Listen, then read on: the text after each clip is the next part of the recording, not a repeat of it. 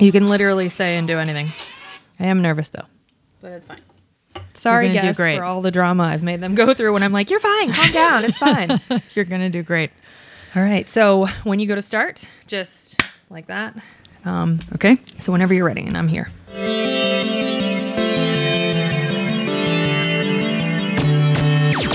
Oh, hi. You're listening to Service from Hell, a podcast featuring people that are currently in customer service positions or the lucky ones that got out, and all of the good, bad, and infinitely irritating things that go along with that work. I'm lawyer and writer Megan Gaffney Painter, and I am qualified to discuss this as I used to work as a hostess at a restaurant called Perkins, and in a single day voided every credit card transaction that occurred under my watch. So let's eat. I'd like to welcome our guest, Kate Gaffney. Kate is an actor and writer originally from a small town outside of Cincinnati, Ohio. After graduating from St. Louis University, she moved to Southern California to pursue the arts. In Los Angeles, Kate studied improv at Second City, IO West, and the Groundlings. Kate has been fortunate to work on some super fun films and shows, and she has worked an impressive amount of customer service jobs. Kate finds that human beings can be both good and insanely frustrating. I better know Kate from being raised in the same house as she and having the same parents. So, Kate, welcome to your own podcast. Thank you. Tell us, what got you started? Oh, that's a really excellent question you've just developed, Megan. Wow, that's really good. I read it on this sheet. Did you? The sheet I have created? Oh my God. Okay, got me started. So I'm nervous. Now I feel for the guests. So always was interested in acting. You and I had a co-production. It wasn't ours, but we were both in the play Charlie and the Chocolate Factory, where I was an Oompa Loompa. I forget what you were. I don't remember this. You don't remember I being don't in it? actually think I was in it. Really? I feel like... Was I? I don't know. think so. Okay, I lied. The production we were in together was A Christmas Carol. Yes. Okay, you played the ghost of Christmas future? Present. And I was a townsperson. So again, always being second fiddle to you and always playing the lesser roles. I think that's what got me started. It's really your fault. And yeah, just got the bug early, wanted to do some form of entertaining, really just like... I don't know, just like shticking it up all the time. You and I used to dress up and play. There was we once ruined several sheets by using permanent marker to draw on them when we created this like clown theater. So we put a bunch of makeup on our faces. Do you not remember this either? No. I promise this happened. So She's right. I'm very sleep deprived. Okay. So she has young ones. So we painted our faces with like just clown paint that we had in the house. And there used to be this massive piece of furniture that Dad had from like his office. It's the light box. Yes. And then we put sheets over it and decided, well, permanent marker makes the most sense. And so I forget what we drew, but anyway, we were performing always. So we performed for Mom and Dad, who were through gritted teeth watching the performance, frustrated that we had ruined, I think, multiple sets of sheets, I think. And yeah, I used to do accents and voices and all that nonsense for camp counselors because I had one camp counselor who would give us candy if we made her laugh. Hi, Angie. And so I was like, candy for giggles? Like, yes, that's a currency. I totally understand. So yeah. Okay, so my question to you, sorry to interrupt, no, you're is, did you adjust your humor style did you try to figure out what made her laugh and do that, or did you do your own thing and she just responded to it? That's a really good question. Mostly, she thought it was funny that I could say coffee talk and do a New York accent like that. Like it was just a mostly absurd, so extreme, very stereotypical New York accent, but I could do it when I was younger and had never seen SNL really, but she thought the coffee talk was very funny on SNL. So me and this other girl at camp would we didn't know what it was. We would just be like, here we are at coffee talk. And then we would pause and be like, that's the scene. And she would giggle because I don't know how old we were. And so of course it was like, oh, I'm getting this immediate feedback. I'm super into this. And then I just kept it up throughout high school. And I had a really supportive high school experience with theater and got a lot of opportunities, and then did some community theater when I was in high school. And that was also super fun. And then in college, I was like, well, I need to get a degree that mom and dad won't be mad about. So I did not major in theater. Although I went to the theater department. I was like, can I be in all the plays? And she was like, why don't you just major in theater? Like, that makes the most sense. And I was like, oh, I would never do that. I think I probably said to her, like, I can't get a useless degree. I probably said something super offensive to the head of the theater department. Needless to say, I wasn't in a ton of plays in college. I was in a few. And after college, I knew freshman year that I was eventually going to move to LA. I was like, no, that's the light in the darkness. I'm going to do that. Now, why LA? I don't know. I really don't know. I think because I thought that the industry was there, and I think that, you know, it was I had seen, like, growing up, all of these movies that featured Los Angeles, and it seemed like the place where all the dreams came true. So I was like, well, that's where you go. That's what you do. So after graduation, moved back to Ohio for a minute, got a miserable job. Ooh, that I didn't put on my own list, which I need to remember. Oh, I'll ask you about it. Yeah, we'll get there. But got a miserable job being a translator for this underprivileged doctor's office in the middle of downtown Cincinnati. And it was hell. That was an awful, awful job. I lasted, I think, like 5 months, 6 months maybe. And then I was like, nope, I'm out. And secretly on the computer there, whilst I was supposed to be working, I would look up, like, this was when Craigslist was still a place where, like, you could get murdered and you could meet prostitutes, but also you found places to live. So I would, like, look up all of these listings of available apartments in San Diego because LA was too scary. And I was like, well, I'll do San Diego and I'll do acting there, which... Now, why San Diego? Less scary. And I visited there with some girlfriends right after college, and I was like, oh, San Diego doesn't feel as scary as LA. Because LA was like, you know, it felt like 57-lane highways, and it was so fast, and it was so big. And I mean, we're small town people. Like, that just was a lot to take in. And so I was like, oh no, I can drive. I'm an idiot. I can drive for auditions up to LA and it'll be fine. And I did that for a while, and it's awful. It is awful. And then I would book work up in LA, and I'd be driving San Diego to LA, and it was awful. And what's that distance for people that don't know? Good question. I don't roast me, SoCal people, but I think it's like, not by like, how long did the drive take you? Well, it should take hour and a half, maybe 2 hours, like max 2 hours.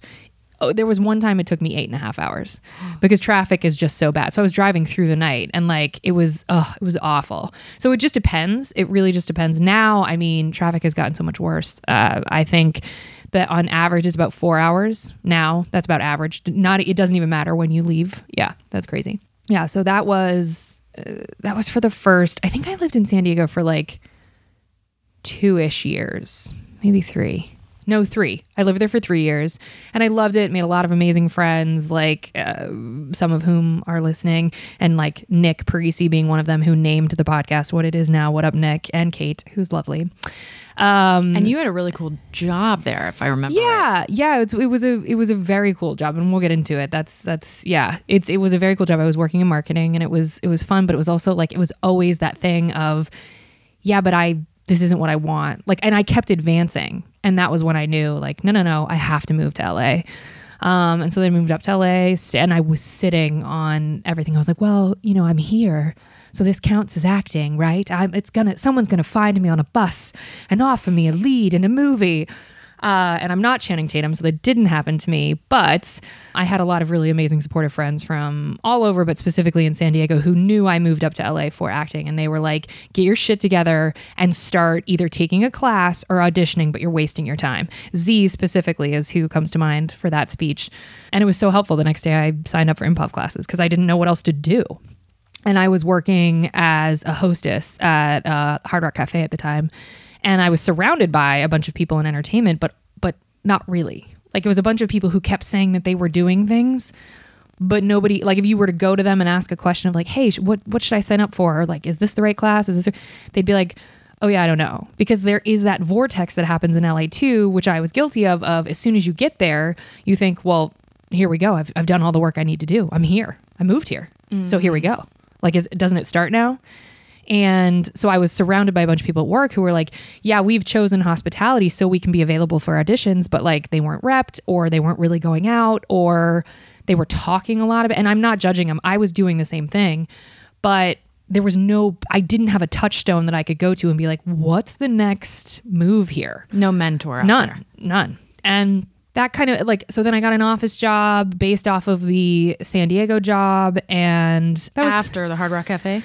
I was doing them simultaneously for a minute, but they kept promising me at Hard Rock that they were like, we're going to make you a server. We're going to make you a server. But then they kept moving me up in the department of host because I was good at it. And I was good at it with other people that were good at it at the time. What up, Kim and Cody?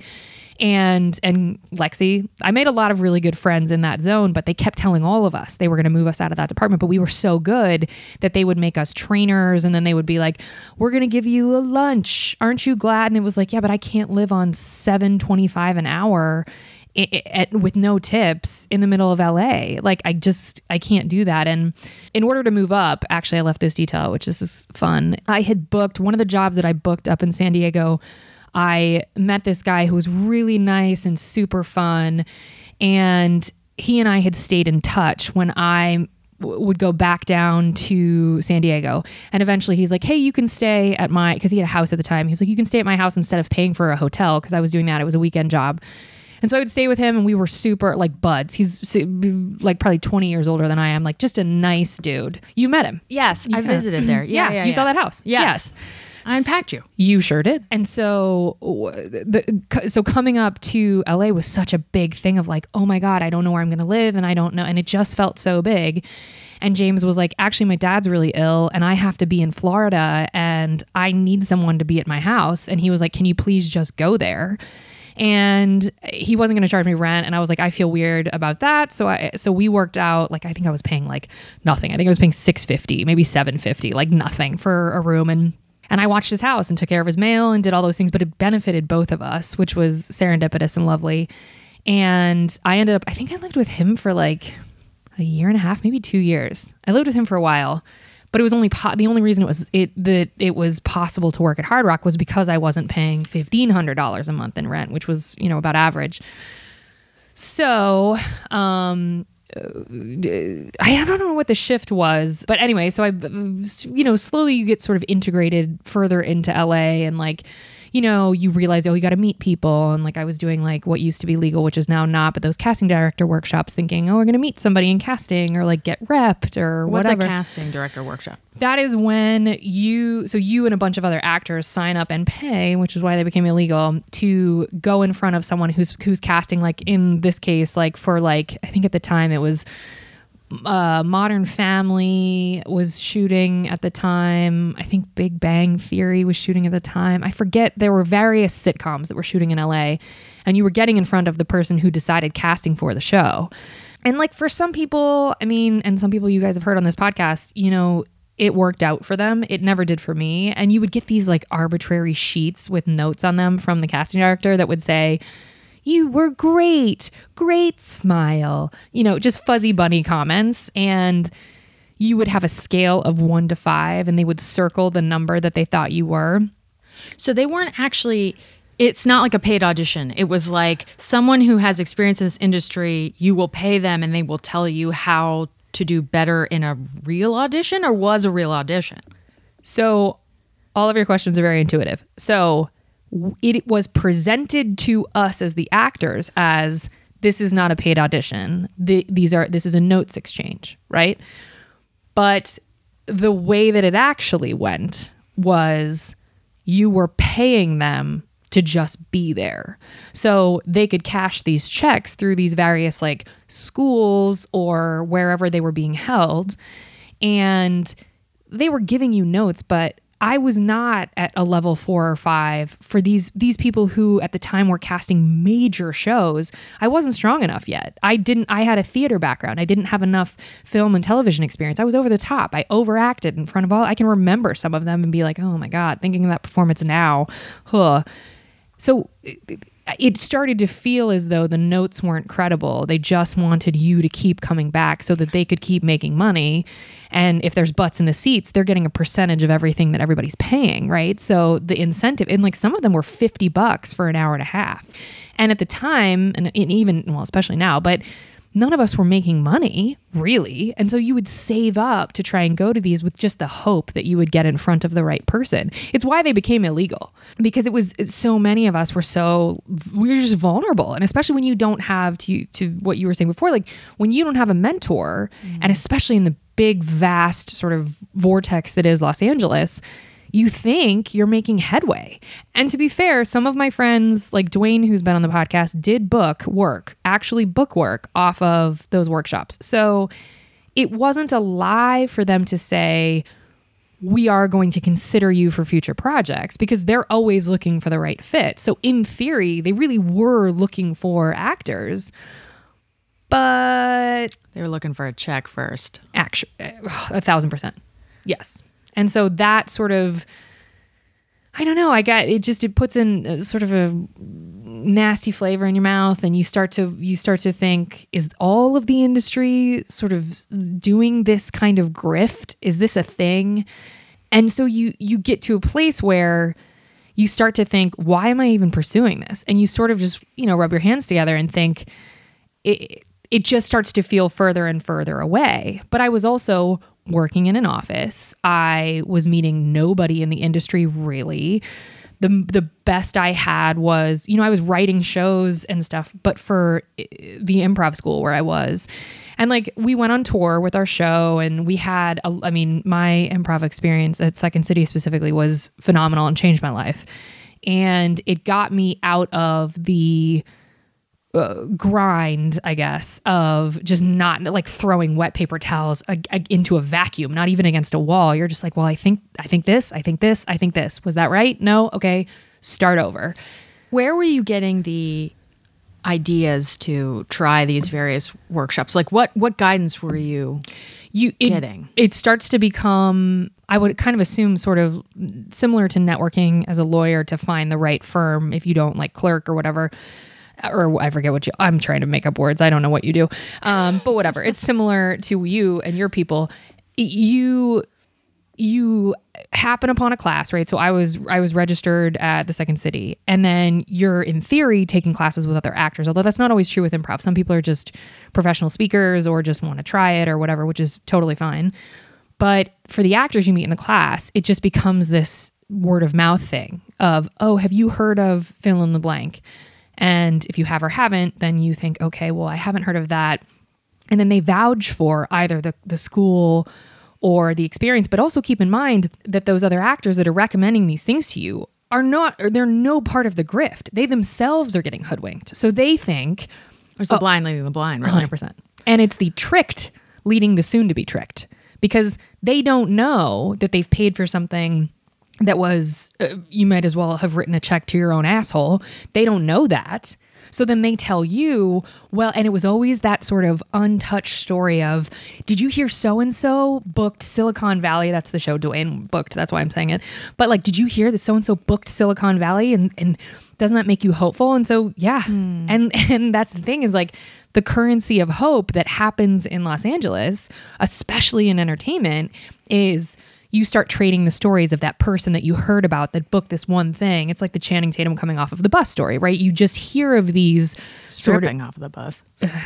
Okay, but he should though. You see that body? No, I was saying, wasn't he a stripper and that's how he got Probably. through? I lie. I mean, I heard that he... Anyway, yeah, he maybe also that's doesn't just- tip. Boop. We're going to get on that later. But So this reminds me of those stories you hear about apocalyptic cults that say, the end of the world is Tuesday. And then Tuesday rolls around, the end of the world doesn't happen. And what you would expect if you were sort of rationalizing your way through it is that all of those people would just say, I got hoodwinked and walk away. But what more commonly happens is it's like you double down. It's almost like a defense mechanism. Like, I don't want to believe that I was manipulated or taken advantage of. So instead, I'm going to reconstruct reality such that it is like I wasn't manipulated. I wasn't taken advantage of.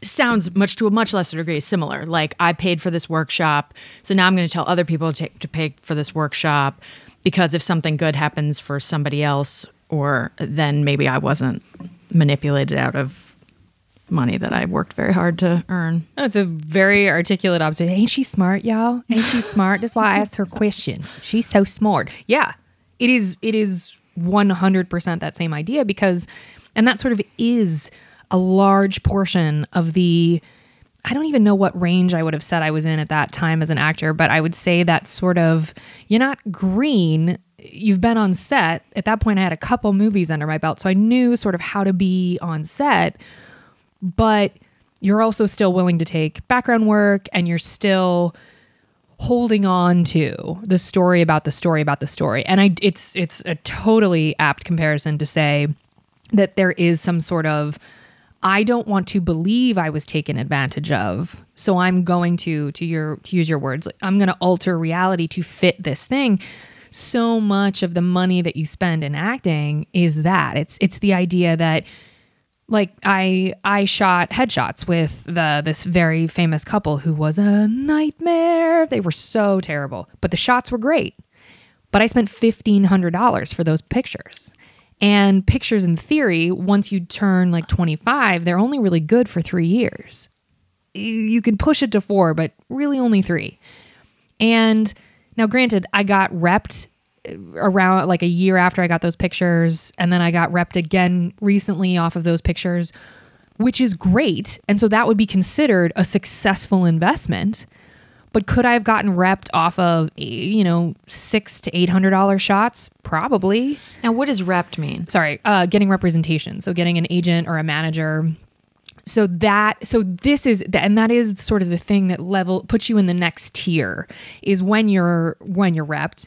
Now you have someone else, in theory, pitching you. So they're not just submitting you for auditions that they see that might be your type, but in theory, they're taking meetings on your behalf. They're convincing this casting director to be interested in you. If you get an alphabet agency, then they'll pitch you to a studio. They'll pitch you to a network. I mean, you might become the sort of the product that they are now hawking, to be very frank. And when you're in the unrepped tier, nobody's doing that for you but you, which you may as well throw more paper towels into the void. When you're repped, depending on the agency that you have, in theory, you're at least getting pitched, in theory. Now, if you're repped and you on your own get an opportunity, does your representative then take some portion of what you earn from that opportunity that you got yourself? That's a fair question, and yes. Yes, because the theory is that if you choose to take on what is technically their job, and if you which would be you opening more opportunities for yourself, that's all well and good. You can spend your time doing that, but you are part of their branding. And so that's awesome that you got yourself an opportunity. We'll take our 10% now, please. You can see sort of, it seems like because there's a lack of transparency about how these things work, and there's also probably not a very set path to achieving, within the acting or entertainment industry, there's a lot of opportunity to take advantage of people. Yes. Because, you don't know if this is the way to do it. Who knows what the way is to do it? How did Harvey Weinstein become this predatory mass? It's a comedy podcast, everybody have fun. But how did he get to the like quiet level of raping all of these women that he got to? Because it's like, yeah, use your words exactly. There is not. It's one of the few industries where I feel like you could go to Tisch, which is a phenomenal school. You could go to SC is a great school. You could go into any one of the I could list so many more. I'm not being exclusionary to say that those are the only two that are great. There's so many great theater, artistic, whatever schools in this country and outside of this country. And it is the one career where you can invest all of this money to get a piece of paper that shows your, Meisner work, if you're, classically trained, all the Shakespeare work, just all of this deep diving soul work you did to become better. And you could work a fast food job for the remainder of your life. There is not you go to undergrad for 4 years, then you go to law school, then you're a lawyer. There just isn't that in acting, which is, look, we choose it. But the ability to take advantage of people that are pursuing the arts, specifically acting, because I can speak to that because I'm doing it, it is astounding. I mean, my first audition was for a porn and I didn't know it. And it was dangerous and awful. And found it on Craigslist. Do you want to talk about it? Yeah, I can. Okay. Yeah. So when was this? This was I had moved to LA specifically. So I guess I shouldn't say it was my first LA audition. It was my first audition once I finally lived in LA, and I was living with James. And he was a working actor, like on a television show, very, very working. And I showed it to him just casually, like, look, I got this audition, because the way that the audition read, it said a feature film looking specifically seeking unknown talent, which was often, I know. No, I know, girl. I know. No, I'm not saying I wouldn't. I just knowing how it ends, it's funny. Yeah. So. Unknown talent. But the thing is like that you had heard that Craigslist might be a place where they would do that, right? Because if you're going outside of the agency world, in the agency world, those are a lot of faces you recognize. So if you really are actually genuinely seeking unknown talent, Craigslist might be the place to do it, right? And it said, shooting on the back lot of Universal Studios. And I had worked at Universal Studios for a job in October. And so I was like, okay, they know the language. So it felt like, oh, this probably is, associated with Universal Studios. And then I forget, I printed it and saved. I put it in my acting file because I was like, come on, girl. Come on. We're not going to do this again. But some language thereof, I don't have it in front of me, but it was essentially, they said all the right things. Flexibility. Oh, yeah. And, SAG scale, which I wasn't SAG, and it said, if you're not SAG, we'll work around it. Like, there was just all of these things that they just knew the language. Anyway, so I show it to my roommate, like, look, I got this audition. I'm so excited. He goes, oh my God, don't go. And I was like, who is you? No, this is my audition. I'm going. Ugh. And he was like, do not go. And I was like, I'm leaving the house. Did he explain why? He was very good at letting me be green in some things and letting me learn. All he said was, he goes, this ain't a Universal Studios, girl. And I was like, but it is. And you don't know. You can't lie on Craigslist. Correct. It's vetted. It's Craigslist. Craig doesn't allow that. Craig is very kind. So I go and I drive there, and God bless him, he drives there too, which is, he was protective big brother. He was like, like I said, he was 20 years older than me, like very kind. Well, kids, there's a building on, I think it's not Lancashire. I can't think of the name of the street. Maybe it's Lancashire. The very top of the building says Vivid Entertainment. Now, I did not know. I thought, well, that's a cool studio. And it's the top of the building. And I was like, and the audition again didn't say go to Vivid offices, go to whatever. Like it didn't. It was like, just go to this address, go to the 12th floor, whatever. So it said, call this number when you get here. Now I get in the elevator and there's a lot of pictures of dicks. And I was like, in the elevator? In the elevator. And I was like, uh-oh. Maybe he's right. But I'm still going to plow ahead. Yep. Because I'm an actor. Wait, is it like wallpaper? Oh no, it's one of those. Like Vegas, how many are we talking about here? I wish I could remember it. But you know how like in Vegas, how they have those little plastic. They have these in New York too, where it's like an ad in the elevator that you're meant to look at. A lot of dicks in that. I don't remember how many. And so the note on the audition said, call this number when you get up to the 12th floor or whatever. My assistant will answer and come and get you. So call the number. I hear some dude. I can't script this. I hear some dude go, hello. And I was like, oh, hey, is this Chris? It's Kate Gaffney. I'm here for this audition. But when he goes, yeah, no problem. I'll come get you. And like 13 seconds later, this dude comes around who I'm like, and he's like, hi, I forget, Jared or whatever. And I was like, boy, that voice is familiar. And in my head, I'm like, oh my God, he was being his own assistant. And there's dicks in the elevator. Ah, fuck. I was like, I'm too committed because I'm an actor. I'm so serious. So at this point, I see there's another girl in the waiting area who was, drop dead out of a magazine, gorgeous. And I was like, hope she ain't going for the same role I am, because we in sweats. Oh, I didn't dress up. She did. And there was a fish tank and like it had a weird like sort of doctor's office-y vibes, which who knew that porn offices were like that. And he takes me back to this room and it's an office. He's got no camera in there, which I knew enough for auditions where I'm like, he should film this. This is very odd, which is actually a good thing. And there's like bookshelves like filled with the same book. And I was like, but it was a female author. And I'm like, this ain't this dude's office. And he was like, welcome to my office. Like, we're just going to talk about the role. And I was like, oh, where's the reader?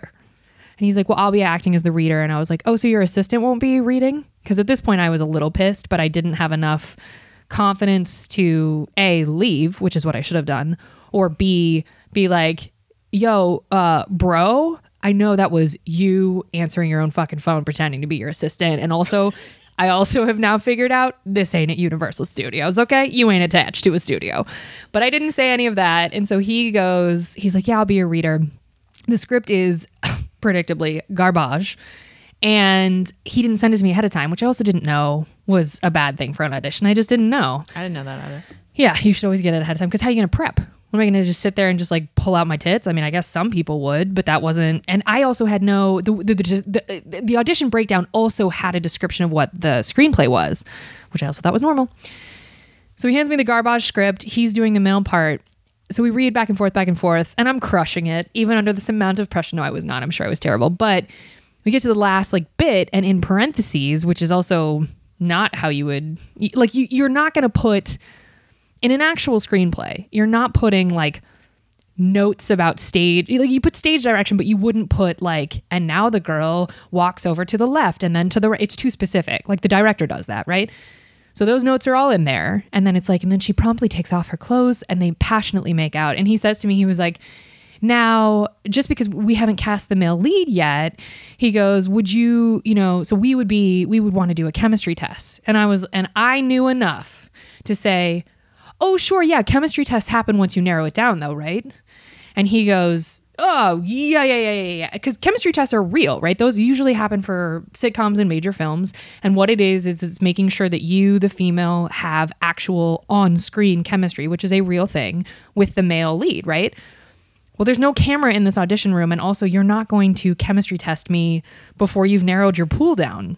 And what exactly does a chemistry test usually involve? It's literally, it shouldn't involve physical contact, if we're being clear. I'll use a very common example, Jim and Pam for The Office. It was down to, I think, 2 other couples, and they were mixing and matching the people. And so they would put Jetta Fisher with, I don't know, some guy, Chris Smith or whatever, and they'd see how they did. So they'd literally just do lines back and forth. That's it. And then it would be plug and play and be like, okay, what's the most believable relationship here? And so that's what a chemistry test is. I guess on porn, it's just, does your dick fit? I don't know how that works. But so he was like, oh, yeah. He like backpedaled a little bit. And I hear, God love him, I hear my roommate in the lobby like, Kate, and like, God love him. And I was like, well, okay, I'll wait to hear from you. And he goes, now the callbacks are going to be at the location. And then he's like, he gives me the street. And again, I was super new to LA, but I knew the street was not where Universal was. And I was like, oh, so like at a house in Burbank? And he was like, well, yeah, and it's gonna, and then I was like, okay, great. Yes, please call me. Have your assistant call me, in fact. And then what I wanted to do was run to the girl and who was in the lobby and be like, don't do it. Get out of here. But then I was like, I don't know, maybe she wants to be in porn. Like maybe she knew. But I talked to my friend Britton's mom, who has been a working actor forever, and I showed her the audition breakdown, and she was like, she goes, you call SAG right now, and you let SAG know that he's utilizing their union to push forward this audition. Anyway, this is the longest intro of all time. I'm so sorry. Everybody's left the podcast. Everyone has just walked out into traffic. They're like, this is so boring. No, again, you have a very good relationship with the editor. So True. I'm going to cut all this out. So yeah, so the guy, he called me back for a secondary audition and a call back, and I was like, hell no. And my roommate was like, he didn't rub it in my face, God love him, but he was like, you didn't see the building and think maybe this was weird? And I was like, I don't know what Vivid is. And he was like, do you know what it is now? And I was like, I do know what it is now. I do. I put it together in the elevator with the dick poster. So anyway, yeah. So that was all just very, and you're right. I mean, that is sort of how entertainment goes in Los Angeles in the beginning. So I don't know that everybody has the porn star. I'm actually really proud of that story. That it was like, nothing happened to me other than being super pissed I wasted my time, but also being like, oh, this guy's a jackass. But anyway. I mean, like, do you think he like broke in there? Like, do you think he worked there? No, he's the only dude that's there. Yeah. Oh, wow. And it was an office. I mean, So it was as if, you know, those offices like WeWork where you can rent an individual actual just like office space. So I think he was WeWorking his way into like free porn for himself, because the office like why would he have, you know, 75 copies of a book by some female author that he isn't, right? Unless that's his pen name. I don't know. I didn't think to ask. But yeah, I don't know. So my assumption is that maybe Vivid has a handful of floors in the building, but you can accept the dick poster because you're like, well, this is the Vivid building, so this is the home of porn, I guess. So I don't really, that piece I don't totally understand. But my assumption is that it was a day office so that he could seem as if he were legit and trick a bunch of chicks and see who he could make out with in the office. I don't know. It did not work on me. And I was cute. I was young. I was in my early 20s. So with these experiences like that and the workshops with the casting directors, like how did you keep from being discouraged? Oh, I didn't. I was constantly. And I was done. I was like, I don't want to do this anymore. It's too hard, and it's too, like, we're from a town of 6,000 people. We're not like these sheltered little babies, but I mean, when you're raised in Los Angeles and you're raised in that industry, you can have a different relationship to it and you can understand it better. I just took you at your word, right? Like, why on earth would you trick people with an audition? You know, why would you? And Groundlings beat the shit out of me. It was such a mean program. And they would always say, we're replicating the industry. We're doing what the industry would do. But it was a lot of I better be careful how I say this. My teachers, if you were famous in my class, which some people were, it was odd how much approval your scenes got. And if you were not famous, which I wasn't, it was amazing how I felt like the goal was to make me cry or to make students cry. So tell us about that. When did you do this? Groundlings? I don't remember. I did it. Actually, I'm sorry. Let me stop you there. Go back. Why did you start taking improv classes? Because it was literally like the San Diego people that were living in my ass about you better do something. I was like, I guess improv. Because I literally didn't know what to do. So my thing was always, well, just go back to school. You've been going to school your whole life. Just go back to school. Learn it then. Why improv and not like an acting class? Because I heard that, and I wish I could remember. I don't remember who said this to me, but I had heard that for commercial work, they made sure that they looked at your resume for training and found improv on there. So if you even wanted to be on someone's radar, you needed to have some sort of improv training. And I had like a little, but I didn't have an official school. And it was the right decision for sure at the time, but Groundlings was not the right decision. I just kept going because I was so discouraged and I wasn't getting work, and I was tired of doing background work, and I was tired of doing, producing random shit that wasn't fun. So I was like, well, I'm going to go to the Mecca, because, you hear all these stories of all these people that went to SNL after, the Groundlings, or went on to massive careers and had a really positive experience there. But I had also heard from actor friends that I respected, like, get ready, girl, saddle up. It's a whole thing. And my first handful of levels there were not bad.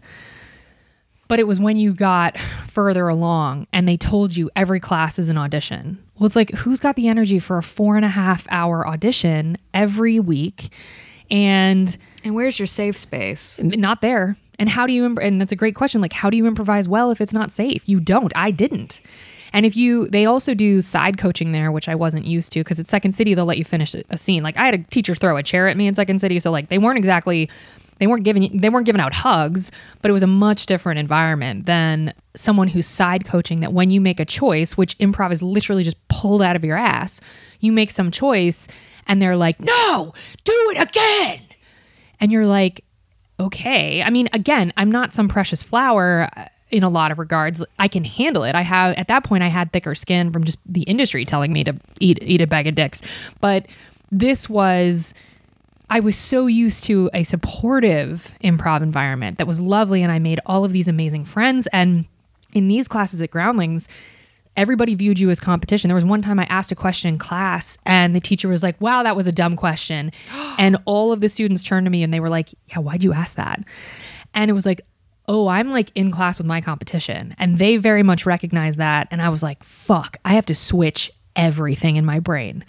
And so to keep going through the levels, they would midway through the term sit down with you and tell you all the places where you were shitting the bed. And then they'd be like, you get 3 weeks to fix this. and you can only retake this class twice. And look, it is a microcosm of how competitive the industry is. So I appreciate what it showed me as far as who you can trust and who you can't, and to start to get real judicious about who you can and can't trust, and recognize that, yeah, this is your competition. This is your competition. So don't lean on them and don't use them in a scene to get better and better and better. Do you and take care of you, which is so the antithesis of improv. Yeah. Improv is hand it over, build, give it to them, let them get Gifts better. to each Gifts, other. gifts, relationships, Teams, community, all that. All of it. And at Groundlings, it was like character work, accents, move. And you have to do this thing at the end, right before you get into Writer's Lab, called 5 Through the Door. You come up with these 5 characters, you write a monologue for each of them, you do a 3-minute scene as that character, and then you switch into all 5, and you do it in front of the whole class and your teacher. And I had a teacher this was a guy that was just constantly like living in my anus. And I did 4 characters, and I was like, that's it. And I sat down. He didn't tell me I had only done 4. I was clearly too nervous and forgot that I hadn't done the 5th. And I sat down and I was like, oh my God. And all the students were doing like arms crossed and were just looking at me. And so at a break, I went to him in tears and I was like, oh my God, I forgot to do the 5th character. Oh my God. And he was like, I know you did. And I said, I worked really hard on it. I was like, can I do the 5th? Can I do it over? And he was like, we'll see if we'll let you do it next class. So a week passes where I have to, like, I'm studying her like religiously. I'm doing everything as this character. And I get to the class and I'm just sitting there waiting. He waits till the last fucking 5 minutes of class. And he goes, well, I'm sure as we can all remember, Kate forgot to do a character last week. So we're going to give her a chance. And like, and then I was supposed to get up and act, and who can act in that? But I did. And he passed me. And he literally, for the next week, when he sat me down and was like, I passed you, but only because you came back with that character. Your first 4 were terrible, but we'll let you have this one. And it was like, what do you mean let you have one? I mean, it was just, and after that, I took one more level and I was done. And Karen Moriyama, who was my teacher there for my last level, was lovely and decidedly changed my improv for the better. She actually was a good teacher there. And so I will never talk shit about the school as a whole, but my experience there was extraordinarily negative, and I stopped doing improv for 3 years after that because I was like, this is awful. This is awful. And it's like, it takes all the fun and joy out of pretending. You were just fucking pretending, guys. It's not that serious. But it was a lot. This is forever. I'm sorry. I don't want to waste our time. No. Okay. You want me to? No. I'm sorry. So let's wrap up this section. I'm so sorry that I'm talking forever. No, it's wonderful. That's what the point of this is. Thank you. All right. Okay. What's something embarrassing you've never told our parents? See, I put this question in here. Now yeah, I don't act regret surprised. I'm not surprised. All right, we can move on. We don't have to do that. No, I have to answer it. I'm not going to be that guest because I've had to interview those guests. Just kidding. You've all been fantastic. Something embarrassing I've never told our parents. Part of why I was hospitalized for the migraine senior year was because I drank too much. They'll never know that. Oh, was that sad? All right, let me tell a different one. No, I'm sorry you were in the hospital. No, whatever. I was fine. I'm a hero. What's something embarrassing? How many rules you followed. Yeah, that is embarrassing. That's right. How good of a kid I was. How few sheets I ruined with permanent marker. That's the answer to that question. I should have come up with an answer. I don't have one. All right. Well, we'll move on. You want to answer it? Oh, no. Who's the interviewer and who's the interviewee? All right. Well, that was our appetizer course, and it is on to the entrees after a quick break.